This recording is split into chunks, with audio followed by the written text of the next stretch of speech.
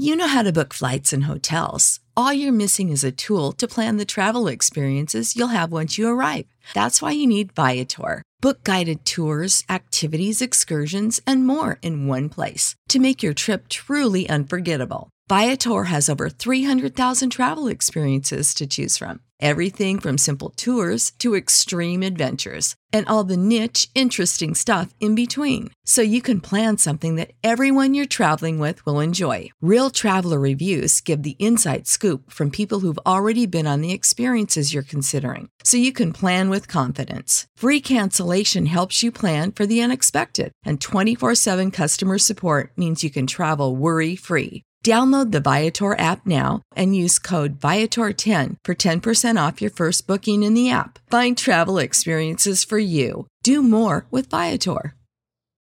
When you need mealtime inspiration, it's worth shopping Kroger, where you'll find over 30,000 mouth-watering choices that excite your inner foodie. And no matter what tasty choice you make, you'll enjoy our everyday low prices, plus extra ways to save, like digital coupons worth over $600 each week. You can also save up to $1 off per gallon at the pump with fuel points. More savings and more inspiring flavors make shopping Kroger worth it every time. Kroger, fresh for everyone. Fuel restrictions apply.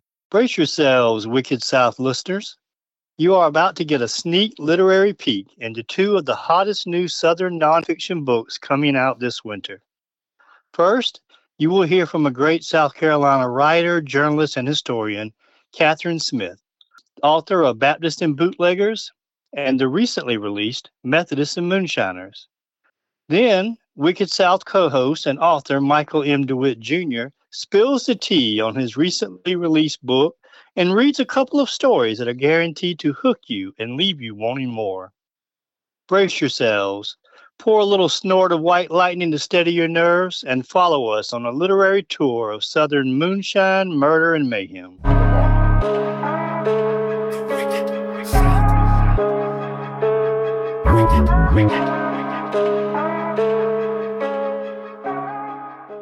Hello, friend.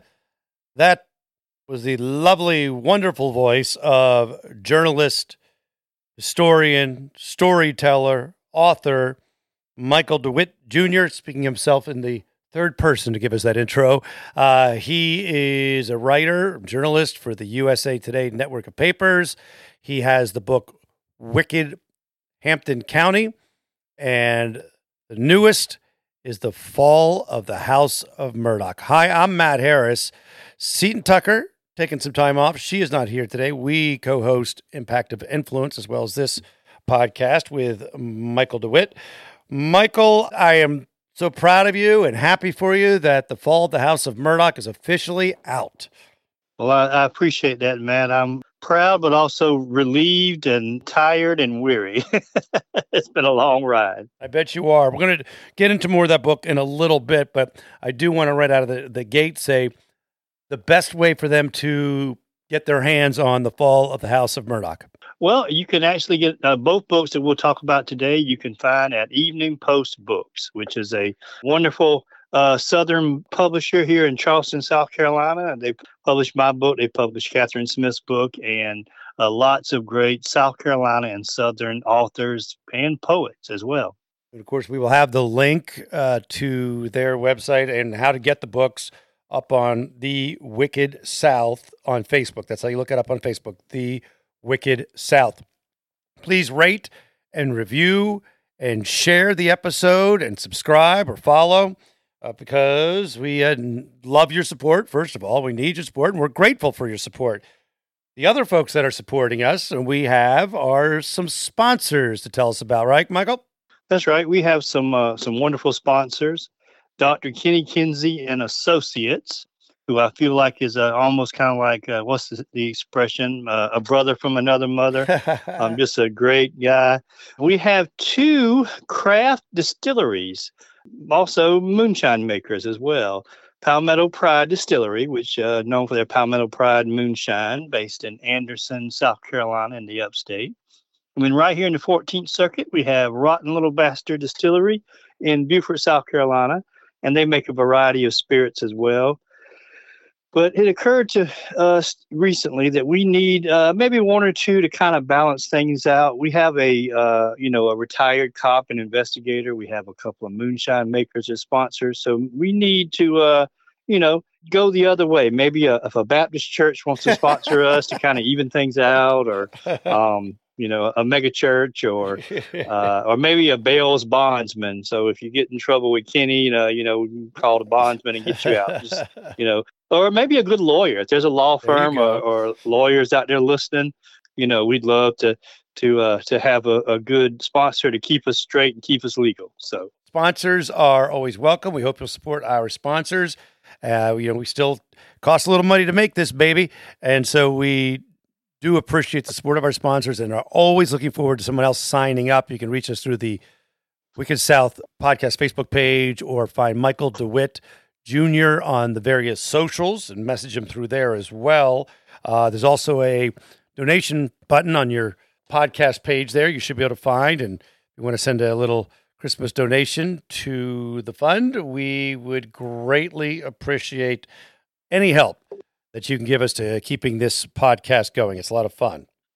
And we had fun when she was on with us before. Fabulous author Catherine Smith joins us, and we had her on previously talking about the book that she previously released. This one is Methodist and Moonshiners, another Prohibition expedition to the South, cocktail recipes.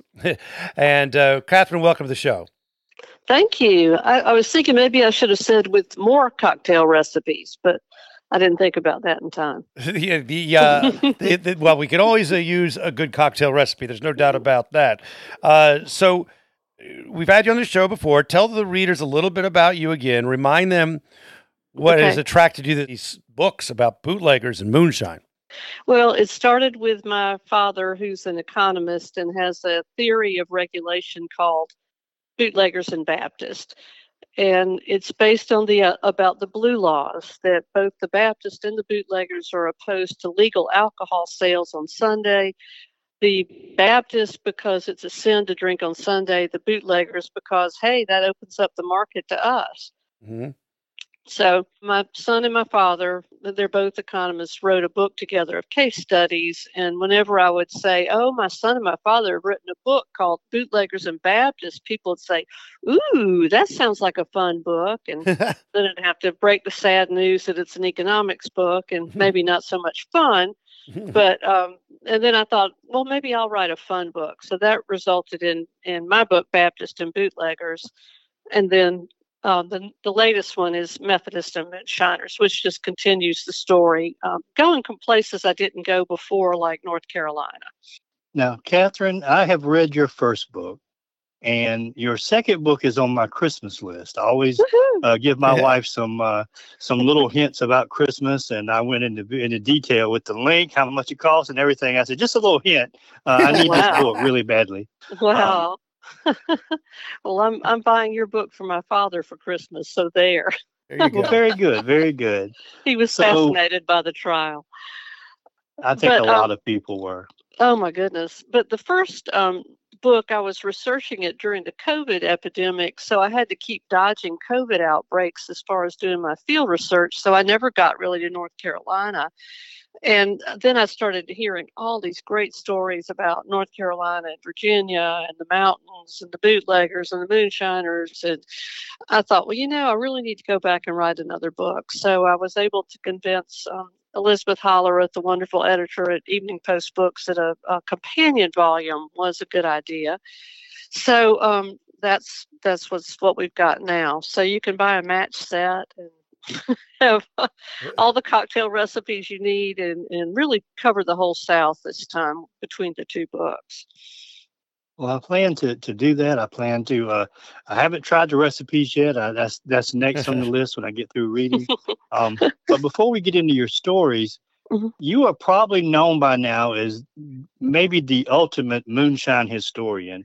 At least in our area. No, I wouldn't even pretend to. But as far as a quirky travelogue historian, maybe. But there's some people much more. I mean, I couldn't even explain how to make moonshine. I've seen the parts, I've seen the worm, I've seen all this, but there are people who could really, explain how to do it. But anyway, but thank you. That's very kind. But as far as quirky history goes, maybe I've got Now that you're a quirky moonshine historian, do people treat you any different? Do you get funny looks at church or social events? Or only when I wear my olive on a toothpick earrings, maybe. Well, you had some great stories when you were on with us before. Is there another story you'd like to share with us from this book? Yeah, actually, I'm in North Carolina right now. I'm visiting my son and his wife and my grandchildren. And yesterday I was in Mount Airy, which, as you know, is the hometown of Andy Griffith. I kind of went there by accident when I was working on the first book, and I was going up the highway with my Aunt Susan, who was my traveling companion, and we saw this sign to Mount Airy. Said, "Oh, let's go there for lunch," and we just found out all kinds of stuff we didn't know about. But we went to Snappy Lunch, which is a little diner kind of where Andy Griffith actually came in to eat lunch when he was a teenager in high school there. They are famous for the deep fried pork chop sandwich. Oh, boy, is it good. You have to eat it with a fork and knife.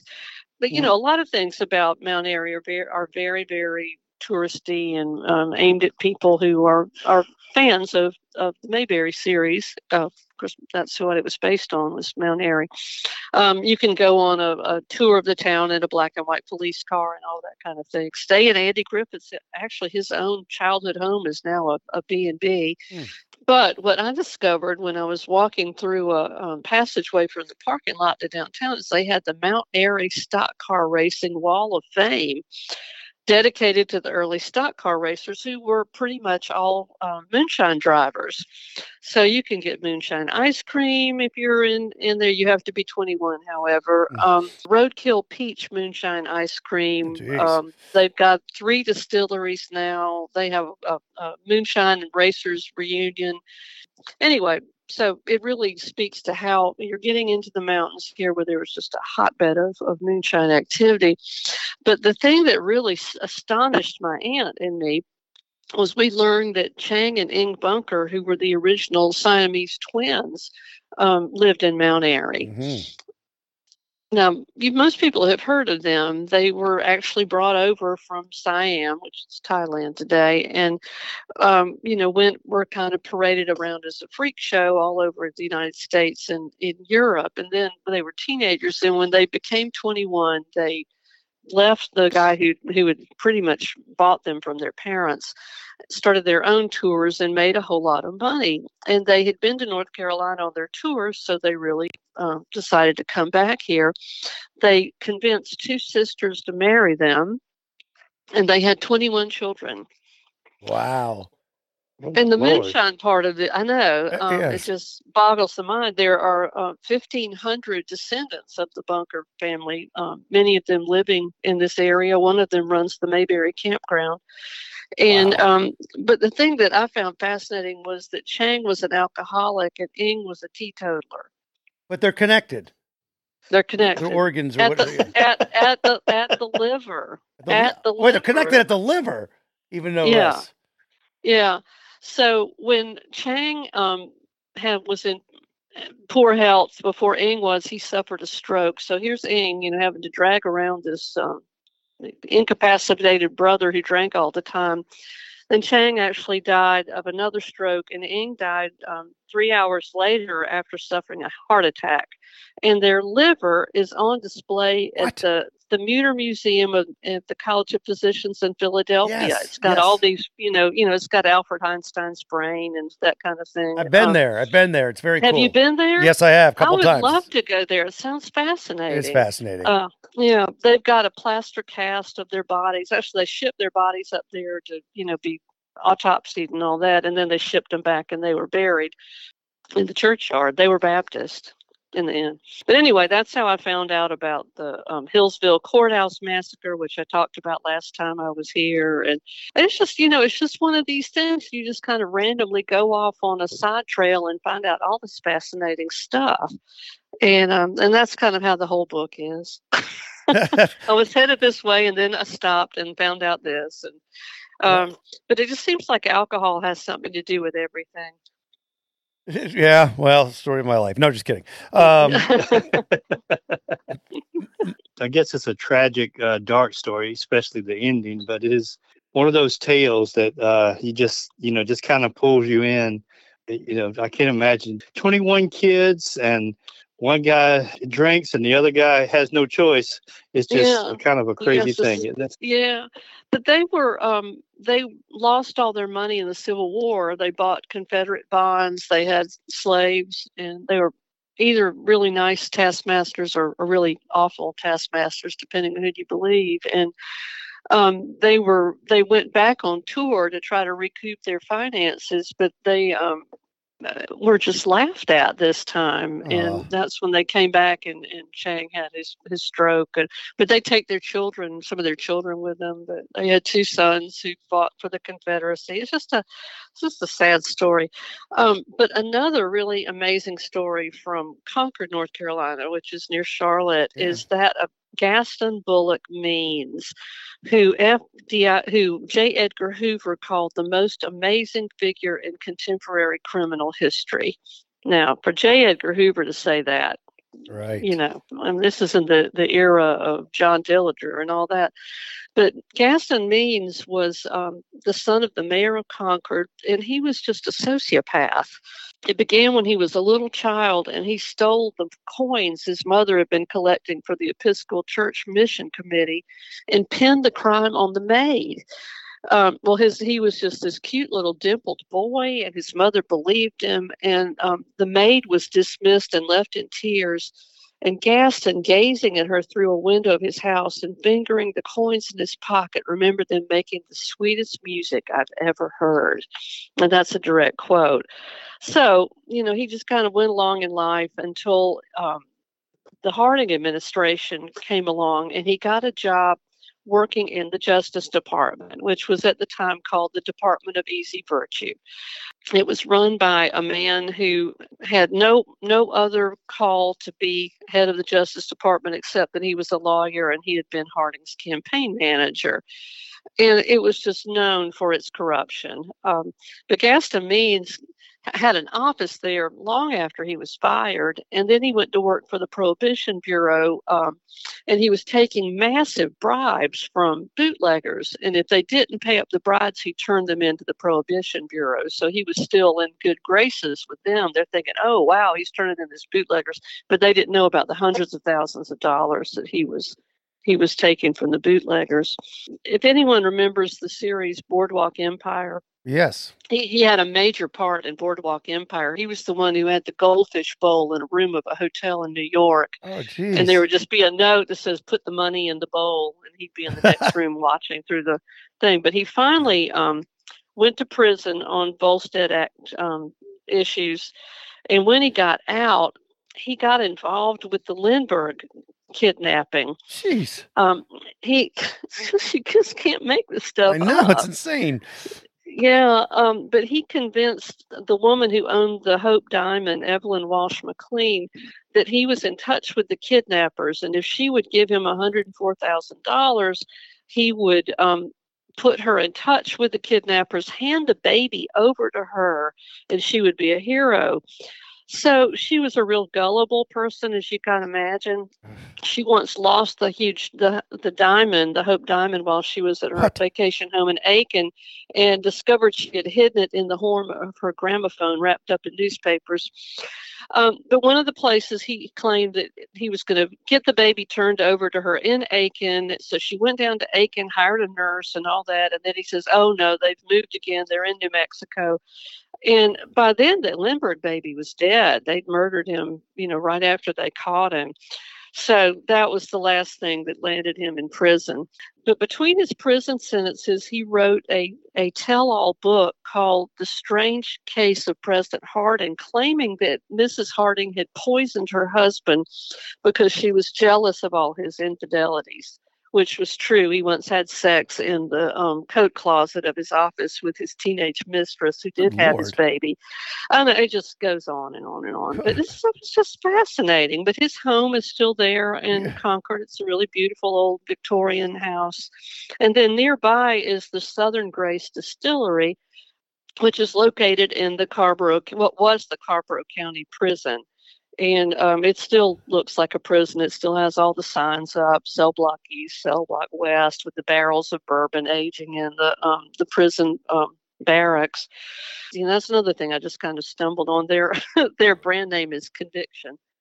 Ah, nice. So many twists and turns and so many connections with the guy from Concord. That's hard to believe. Yeah. And of course, everyone in Concord knows the story about Gaston Means. He also was conning a rich widow out of all her money. And about the time she was about to discover that she was broke, he took her rabbit hunting outside Concord and then brought her back with a hole in the back of her head, claiming that she had accidentally discharged a pistol into the back of her head. Good Lord. And he was acquitted by a local jury. What? Yeah, it was like a Murdaugh situation, though. His dad was the mayor. Right. His dad was an attorney. They hired the best criminal lawyers they could find. Had a sympathetic jury. They made a mistake of bringing in a Yankee as the prosecutor. So this stuff happens. Wow, it was actually a case. It was actually a civil case that was brought by the family. So. Or the insurance company or something. But anyway, he got off on that one. So he'd gotten away with murder once when all this other stuff began with the Justice Department. Well, it sounds like you have stumbled upon some really amazing tales from this Carolina, Virginia, West Virginia area. Mm-hmm. The name of the latest book is? Methodist and Moonshiners, another Prohibition expedition through the South with cocktail recipes. And this month on Evening Post Books, if you go to their website and put in the discount code December 20, you can get all of the books, the new releases, including Michael's and mine, for 20% off. And they pay shipping. What a deal. That is a deal. Well, I like the fact that you were saying earlier about your field work was cut short a little bit in COVID. So the field work sounds to me like some pretty good work you got going on there. It's pretty good fun. But it's a lot of fun. A lot of fun, but a lot of research too. So you talked about the book. Where can they find you, on Substack or social media, or where else can they find you? I blog daily at bootleggers.substack.com. Just all kinds of history stuff, and then cocktail recipes and the like. I'm also going to be on Walter Edgar's Journal, the podcast that will download on December 29th. I did an interview with Dr. Edgar a few weeks ago. So anyone who's a South Carolina public TV, public radio fan can find me there. Very nice. Yeah. Catherine, thanks so much for joining us again. People go out and check out the book and her Substack, etc. And we'll... when you're doing your field work next time, invite us along for a little tip of the moonshine. Sounds like fun. Thanks, Catherine. Okay. Thank you. Bye. Thank you. Bye. Thank you, Catherine. All right, we're going to take a little break. We want you to support our sponsors, so listen to what they have to say here. Then we come back. Michael DeWitt on the hot seat talking about the fall of the House of Murdaugh. It's coming up. And we're going to talk about Palmetto Pride Moonshine. The holiday season's coming up, so you can sip your way to the holiday season with Palmetto Distillery's collection of award-winning spirits. All right, guys, we got to try these all. 12 moonshine flavors, 6 sipping cream flavors, a 21% rye whiskey, and even ready-to-drink cocktails. Something for everyone on the list, so you can do this as a great present. I still say it's time for a Michael, Dwayne, Seaton, Matt trip. But nevertheless, Michael, you're closer, so I expect this sent up to us. You can share the love and spread some cheers this season with their limited edition holiday samplers. Tell me more, Seaton. Oh, I love it. They make a great gift. Each set includes 5 top-selling Palmetto Moonshine flavors neatly bundled in a traditional candy cane case. A gift that looks as good as it tastes, yeah. Yep. Search their online store locator to discover a liquor store near you or online at liquidblackjack.com. Michael, tell them about the limited time deal. I would be delighted to. And we're also going to post this on our Facebook page. Great. For a limited time, the Wicked South listeners can get a special 25% off online discount from their online orders from PalmettoDistillery.com or LiquidBlackjack.com when you use this promo code, Holiday Cheers, in all caps. Holiday Cheers. Use that promo code at checkout and get in the holiday spirit. Find your flavor and pass the jar. PalmettoDistillery.com, LiquidBlackjack.com. Promo code Holiday Cheers. You can find it on the Wicked South Podcast Facebook page. Save big money when you start your next project today at Menards. Check out our great selection of garage and utility lighting options. In stock, ready to take home today. We carry everything to help you illuminate whatever project you're working on. Shop garage and utility lighting products in store at your nearest Menards. You can also view all of our entire selection of lighting options today on Menards.com. Save big money at Menards. When you need mealtime inspiration, it's worth shopping Kroger, where you'll find over 30,000 mouth-watering choices that excite your inner foodie. And no matter what tasty choice you make, you'll enjoy our everyday low prices, plus extra ways to save, like digital coupons worth over $600 each week. You can also save up to $1 off per gallon at the pump with fuel points. More savings and more inspiring flavors make shopping Kroger worth it every time. Kroger, fresh for everyone. Fuel restrictions apply. Now we put Michael DeWitt on the hot seat. Michael, this is awesome that the book has come out, called The House of Murdaugh. You're going to give us a little behind-the-scenes sneak peek into the new book? That's right. I might even read you one of my favorite passages or favorite stories. Great. Just a little teaser. As you might say when you meet your favorite bootlegger out in the woods, I'm going to give you just a little taste, Yeah. And then you got to buy the rest. Right. So. Makes sense. Where would you like to begin with this little tease? Well, I kind of want to, just quickly give you a behind the scenes of how the book came to be, give the readers a little behind the scenes look, and mention a few of the stories that I find most interesting, and then a couple of very quick readings that I think will entice and interest the readers and the listeners out there. Because we should mention, Michael, not to interrupt, but we should mention that this book is not, it's called The Fall of the House of Murdaugh, but it's not just about Alec Murdaugh and the things, tragedies surrounding him. This is the history of the Murdaugh family in many ways, right? Absolutely. I tried to make this, I guess, what I consider an epic. I wanted to take it from the early days of the family, from the end of the Civil War, when one of Alex Murdaugh's ancestors was said to be a Confederate hero. And I wanted to show how the powerful dynasty was built, generation by generation. Randolph Sr., Randolph Jr., Alex's father, Randolph III.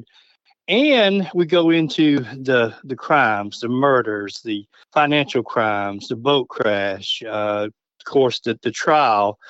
So it's truly an epic. It starts at the chronologically. It starts with the surrender of the Confederacy in the Civil War, and goes right up until just maybe a couple of months ago. We finally revised the epilogue multiple times. Every time some new development happened, every time, for example, when Russell Laffitte was sentenced, when Corey Fleming was sentenced, I just kept updating it right up until the last minute when we had to publish it in time for the Christmas shopping season. So it's been quite a journey, and it was a journey that I didn't want to go on. When the boat crash happened in 2019, I was very much in the middle of this Hampton County story. Everybody on that boat was either from Hampton County or had some connection. We'd been covering the Murdaughs for decades here at the Guardian, myself included, writing about their accolades, writing about their accusations, we've been doing our job as journalists, but I was asked to start making national TV appearances, and I was asked to write a book. And at first, I turned those opportunities down. I just wanted to do my job as a journalist and report on the case. At the time, I was writing for the Hampton paper, the Savannah paper, and the Augusta, Georgia paper. And I just wanted to report on this for readers in our two states, our area, and not be on national TV. And I was a different type of writer back then. I didn't consider myself a true crime writer. So I kind of turned down these requests and these opportunities until the murders happened, and people finally convinced me that this was, nobody could tell the story like someone from Hampton. Nobody could tell our community story better than someone from our community. And so I finished up Wicked Hampton County, which I'd already been working on, and I began working on this book. And basically, I wrote 2 books in the course of about 18 months. Wow, that is some heavy duty writing. That is, you are nose to the grindstone, because as the trial took place, you're there 12 hours a day or whatever it is, plus trying to get out your articles about the trial. So this ate up a lot of your time over the last 18 months. And like you mentioned, I want to make clear to people, Michael has this unique perspective of being from Hampton County, of going to the same school of Alec, and Alec's mom taught, and he knows a lot of these characters, at least on a friendly social level at some point in his life. So I think it's a really fascinating look at it from a perspective no one else is bringing. So this is great. Are there certain characters in this book that really jumped out at you? The only character that I truly villainized, is Alex Murdaugh, and I guess he has villainized himself.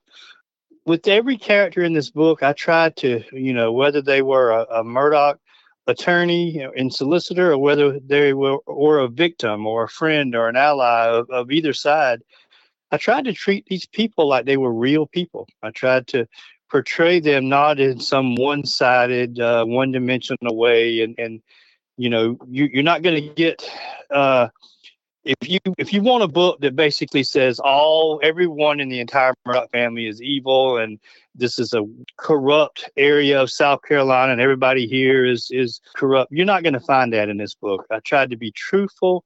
I tried to tell both sides of the story, and I tried to show the good that the Murdaugh dynasty has done, as well as the evil and the negative impacts. I try to be a journalist and a historian. And as a storyteller, nobody's all good and nobody's all bad, with the exception of Alex Murdaugh. And I tried to write that way. I tried to keep an open mind and give something to the readers, I wanted to leave something behind for history that very few people probably are going to do. We can never lose sight of the fact that these people were, when they were doing right, they were upholding the law. They were putting away bad people. They donated to their communities. They did some good things, and we mentioned that in the book, but we don't take up for them when they do the bad things. Right. I just put it all out there. The accusations against Alex's grandfather, the Moonshine conspiracy, is in great detail in that book. He was charged with all kinds of stuff. He was charged with the same crimes he was accused of the same crimes that Alex Murdaugh was. He was accused once of stealing from clients, a couple of times. He was accused of tax evasion. And he always managed to get away because he was more powerful and more slick than Alex Murdaugh ever was. And so I tried to put that out there. But through all of that, there are a couple of really interesting stories that kind of stick out to me. We've told some great ones on the Wicked South podcast for sure. But what are the couple of the favorites for you? Well, and like I said, just keep in mind that I don't defend any bad behavior. I put it all out there and let the reader judge for themselves. But we touched on a couple of them right here on the podcast. Remember the episode of the pedophile preacher? Yes. Yes. That goes back to Randolph Murdaugh Sr., who founded the family law firm, the first Murdaugh solicitor. He also prosecuted a mysterious case of a man whose body was a dead man whose body was found on the railroad tracks without a drop of blood left in the body. That was a mysterious case. That he Not a drop of blood prosecuted. left in the body. The body was drained of blood. That's Yeah, right. okay. It was like his body was put there, and they wanted people to think the train actually ran over the body. And Except there's no blood. I think the idea was someone wanted it to look like this guy was hit by a train, except the Undertaker, the famous Hampton Undertaker that I mentioned in this book and Wicked Hampton County, said, well, that's a mighty good theory, but there's no blood in the corpse. Whenever he was hit, he was already dry as a bone. So he'd already bled out somewhere else, obviously. But so there's interesting historical murder cases like that. Of course, we've got Buster and the Great Whiskey Conspiracy, in which he was on trial in federal court in Charleston and was acquitted, and a whole bunch of other people went to prison. There's a story, and I don't go into as much detail as I like in the story, but there's a story where Buster Murdaugh, when I say Buster, I mean Randolph Jr., Alex's grandfather, he was accused of stealing a woman's cows. We've all heard of Alex Murdaugh stealing money. Yeah. But I've never heard of an attorney stealing a herd of cows. Right. So he was sued and accused of rustling this woman's cows. But the rumors that you won't find in the historical documents are that there was perhaps a romantic relationship gone bad there. He even had an illegitimate son by this woman. And if you are in the Murdaugh chat groups, you've probably heard these stories before. But the illegitimate son happens to be an attorney. So I figured the alleged illegitimate son. So I figured I'd leave that one out of the book. Yeah. It's a good idea. We'll just stick with the cow, rustler story, that part of it. Yeah, I can prove that. That was Yes. written up in newspapers. That's that was fact. in the lawsuits. Yes. But I can't prove the romance, and Yeah. I can't prove the illegitimate son. So that may be fodder for my next book, some fiction based on all of this. So, A little tease, I think. Very nice. Yeah, a little teaser. One of the things you talk about in there is, and Seaton's not here today, but she had a connection with the Hilton Head strip clubs. We did an episode on that. Well, I should explain. If I just say she had something that didn't sound right. She's not a regular there. Let's go ahead and correct that. wasn't performing, wasn't regular. She was babysitting for a family who was going to the grand opening of this big strip club. Which Murdaugh was it? That was the solicitor was also like, well, I better check on this firsthand. That's one that we've talked about on the podcast, and I even did a book signing at the Hilton Head Country Club recently, and I shared that story. Man, they loved it. I bet. The couple of faces turned red. I think a couple of them might have been to that same strip club. But yeah, this was Randolph Murdaugh III, Alex's father. He promised to keep a close eye. That was his quote. And he winked at me when he told me that story. He said, I'm going to keep a close eye on their activities for the good of the 14th Circuit. Some of the things in the book are a mix of humor and entertainment and tragedy. And that's a lot we talked about right there was the past, but all the things surrounding Alec are covered as well. Or, I mean, sometimes just kind of peripheral Alec, because sometimes it was his son or another accident, say Stephen Smith. So you have that covered as well? That's right. I wrote the book. I didn't want to go in true chronological order because then you wouldn't get to the current events until the end of the book. I wrote it with basically twin parallel plot lines. I have a historical chapter and then a modern chapter alternating. And so as you learn about the history of the dynasty, you also learn some behind the scenes stuff of, what it was like in Hampton and at the newspaper when Stephen Smith was killed. You learn about the boat crash, the financial crimes, the murders, the trial, the aftermath. All that's in there. Part one, the book is divided into three parts. Part one alternates history and current events. And then part two begins with the homicides, the double homicides at Moselle. And then part three begins with the trial and the aftermath. So I think you could write 100,000 words or more about this case. When I turned in the rough draft, it was 70,000 words, and the editors had to cut it down for size. But it's quite an epic. It tries to show how the dynasty was built, and the whole backstory of how Alex Murdaugh came to be so powerful and corrupt. And then it shows the downfall of Alex and this dynasty.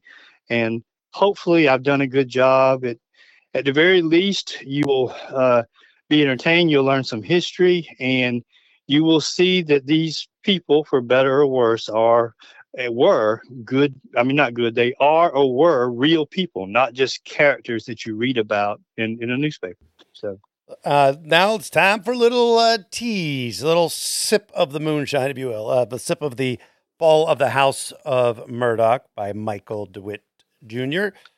Michael, give it to us. All right, I'm going to do a short reading. This is a story. I'm going to start with a quote from Randolph Buster Murdaugh Jr., who was one of the most colorful of the Murdaugh men. A little quote from him, and then a story that he told.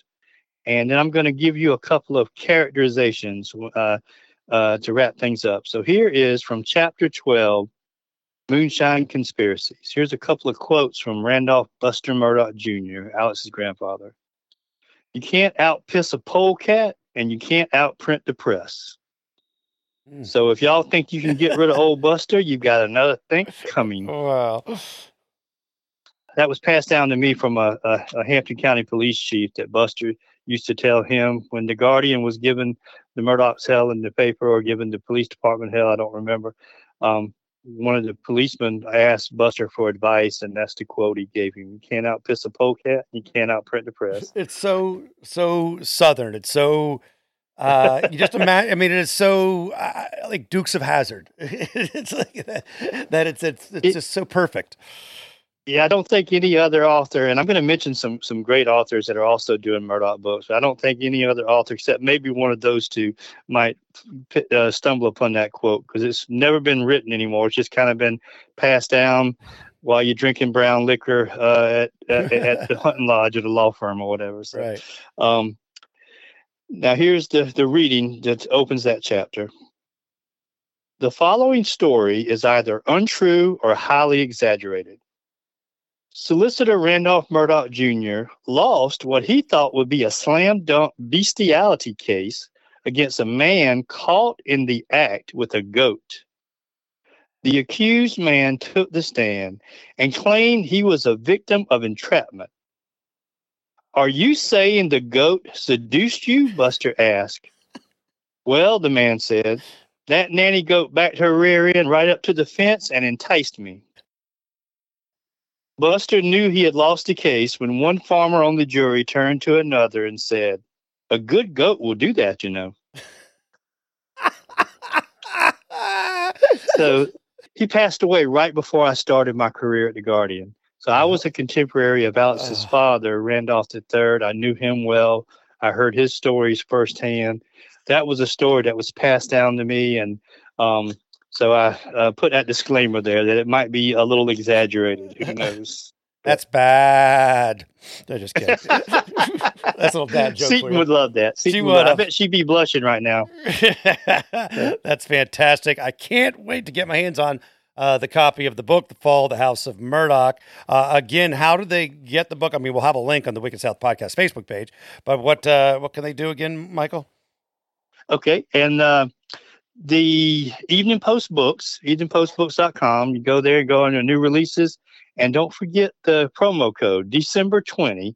You can save 20% on my book and Catherine's book, as well as get free shipping. So we want to keep mentioning that. That's very good. So before we wrap this Wicked South podcast episode, well, you kind of hinted at another book coming up. Do you have plans? You have readings of the book or signings or anything we should let people know about?